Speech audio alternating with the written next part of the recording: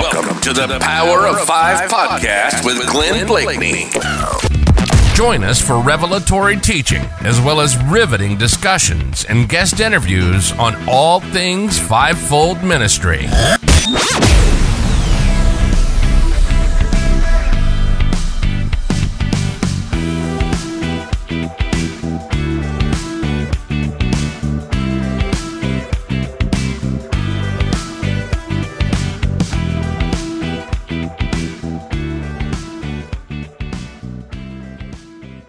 Hello everyone, Glenn Blakeney here, and welcome to the Power of Five podcast. This is Season 2 and Episode 2 with Rhema Trayner, and we continue the discussion on all things fivefold ministry. Today we're going to be looking at shifting paradigms and building Ekklesia. It's an incredible interview as we emphasize the need for spiritual formation and understanding of our identity in Christ. And then we delve into the topics of the role of apostolic and prophetic hubs, local assemblies, the significance of discipleship, and the concept of Ekklesia. God bless you guys as you listen. Equipping is really in that fivefold expression. One of the way that fivefold expresses their leadership is through equipping, raising them up with tools, right? We teach to do, where spiritual formation really is centered around being. It's who you be, where when you come into, apostolic fivefold environments, you're going to be taught how to do. Like you're going to be on mission. But in order to be on mission, we have to be functional first. And we need to actually understand like the foundation of who we are as believers is not that. It's both and, but there's a sequence of things. You don't teach a 5-year-old how to drive a car. It's kind of stupid, right? But if you're 20 and you still don't know how to drive a car, that's also like kind of stupid. So, it's more about like when and how and where and who does what. And it's like, these are the kinds of questions that have to be asked around why we gather, who we gather with, where we gather, what is primary, what is secondary, what is essential, what has become peripheral. Like there's big questions that are actually so much deeper than often I see people asking, because usually we want to ask questions that are still within the box we understand. Yeah. And we want to shift things within our box because we think that it is easiest. It's not we think it's easiest, it's easiest. It's easiest to stay in the mode that we understand and to just, how can we best accomplish ABC? But I feel like in this season, God is actually confronting a lot of those boxes. And he's saying, no, I'm not asking you to shift the way you're doing this. I'm asking you to shift everything.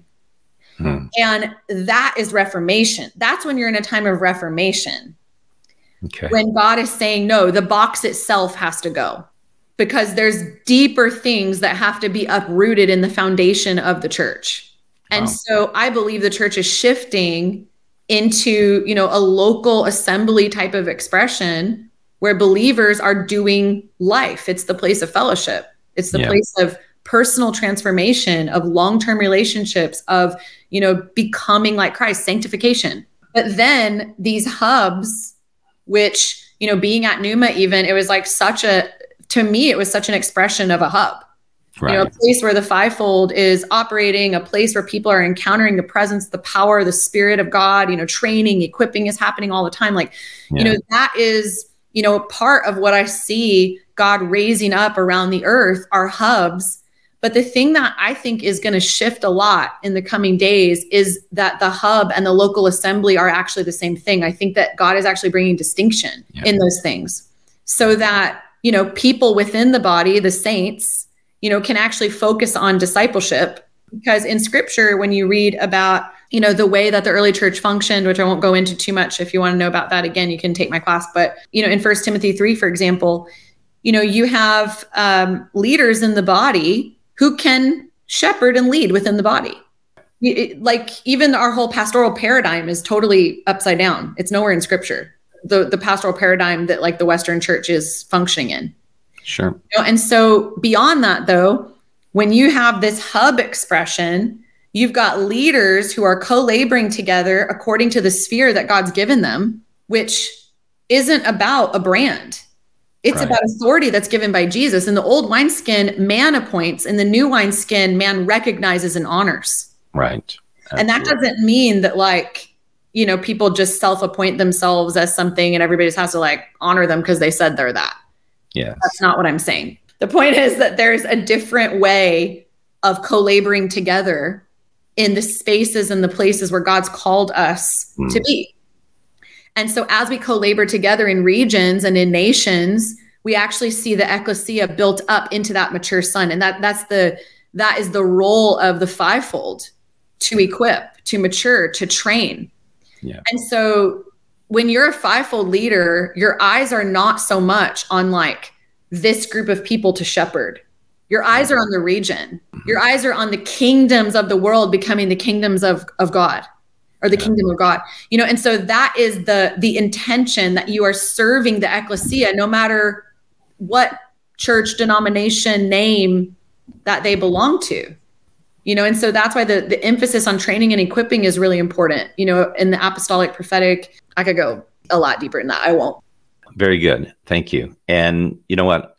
Just want to make one comment. In terms of equipping, one of the great truths of equipping is when the Bible uses that word that's translated equipping in Ephesians 4, verse 12, you break it down. The origin, katartismos versus katartizo. Katartizo, one of the ways it's used is in Luke 6:40, where it says, the student or the disciple is not above the teacher, but when the disciple has been fully trained, that's what one translation says, that's the word katartizo, equipped, he'll be like his teacher. So obviously that maturation is not only can we, heal the sick, cast out demons like Jesus did, but it will be like him in terms of character and everything in us. And that's so important. And I love what you're hitting on here with community, family, all of that. That's what the church is, first and foremost, is family. And we grow in that community where all the one anothering's happening. Obviously the fivefold is active as well. And that's a huge part of what we advocate and what we're seeing even here at Pneuma. Rhema, you mentioned your classes, courses. How do people connect with you if they're interested? Yeah, I have on my website would probably be the best way. I've got links to a couple courses. I did a course about manifestations. So physical manifestations, like the theology of that, which people found pretty interesting. It's like I think it's just 3 sessions. It's a pretty simple course, but it was awesome. People really were able to overcome theological issues. I feel like that course is really great for just the moment we're in as the body and kind of the increase of glory and how we're seeing things we haven't seen and helping people develop a theological framework for that.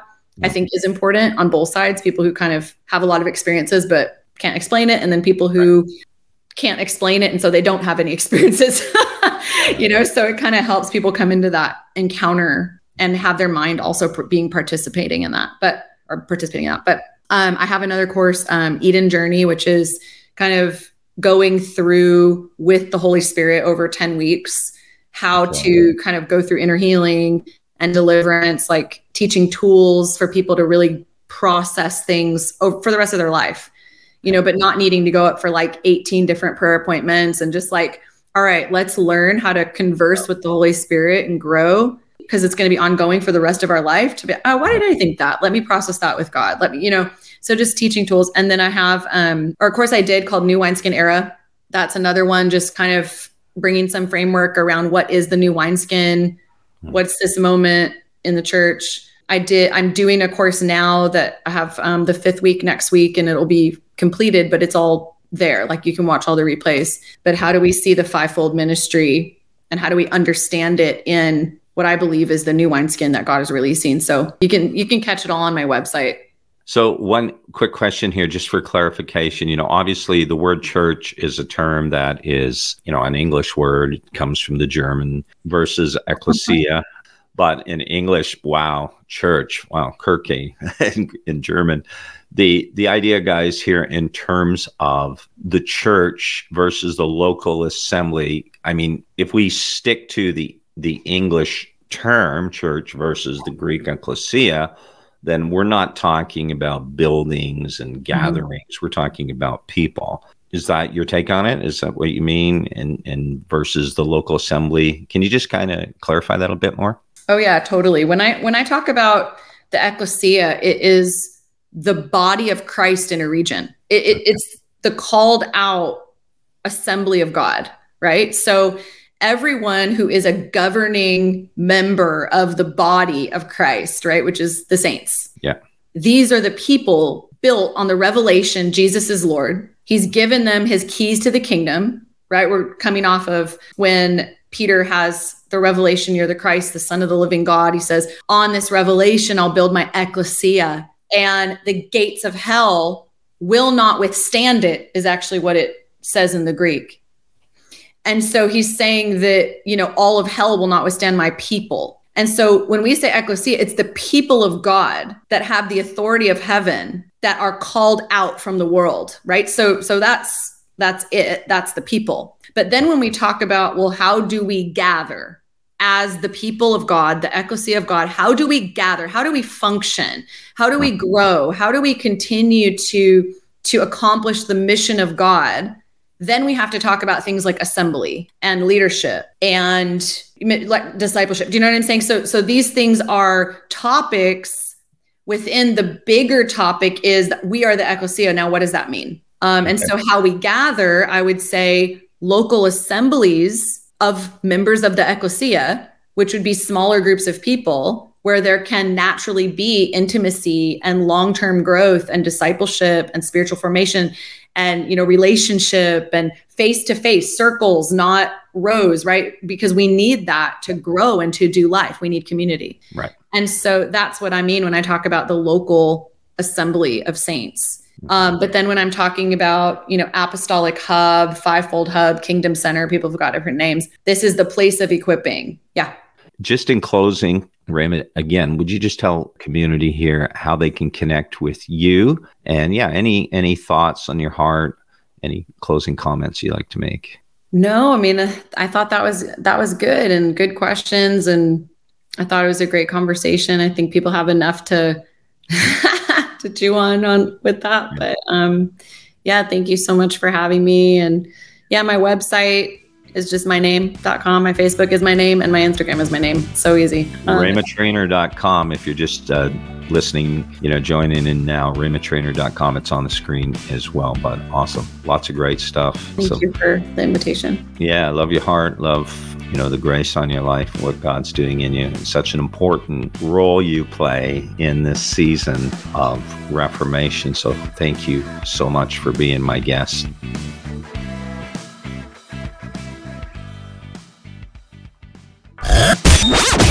Thanks for listening to the Power of Five podcast.